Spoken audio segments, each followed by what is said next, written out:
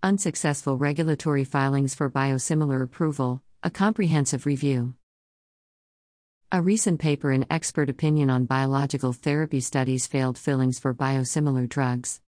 Over the past 3 decades, biotherapeutics have revolutionized healthcare by providing effective treatments for complex diseases that were previously challenging to manage with traditional small molecule pharmaceuticals. With the expiration or imminent expiry of patents on several biotherapeutics, the market for biosimilars has witnessed remarkable growth.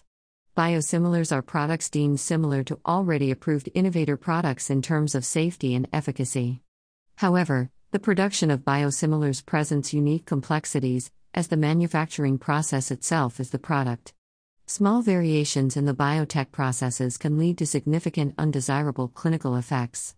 Consequently, regulatory authorities worldwide have established stringent guidelines to ensure the safe approval of biosimilars. This article offers a thorough review of unsuccessful regulatory filings for biosimilar approval. Focusing on regulatory submissions to the European Medicines Agency, EMA, and the Food and Drug Administration, FDA, in the United States, the authors identify and discuss key shortcomings in these filings, which resulted in non-approval. Key points. The review presents an overview of the status of approved biosimilars in Europe and the US, providing valuable insights into the growing significance of these products in the healthcare landscape. By analyzing unsuccessful regulatory filings, the authors shed light on the challenges faced by developers during the approval process.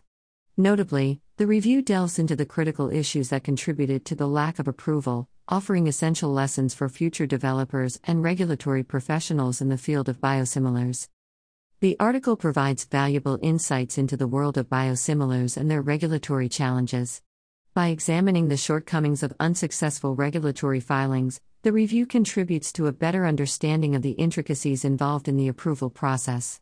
These insights are expected to aid researchers, developers, and regulatory authorities in devising more effective strategies and ensuring the successful approval of biosimilars, thereby fostering better access to safe and cost-effective biotherapeutic treatments for patients worldwide.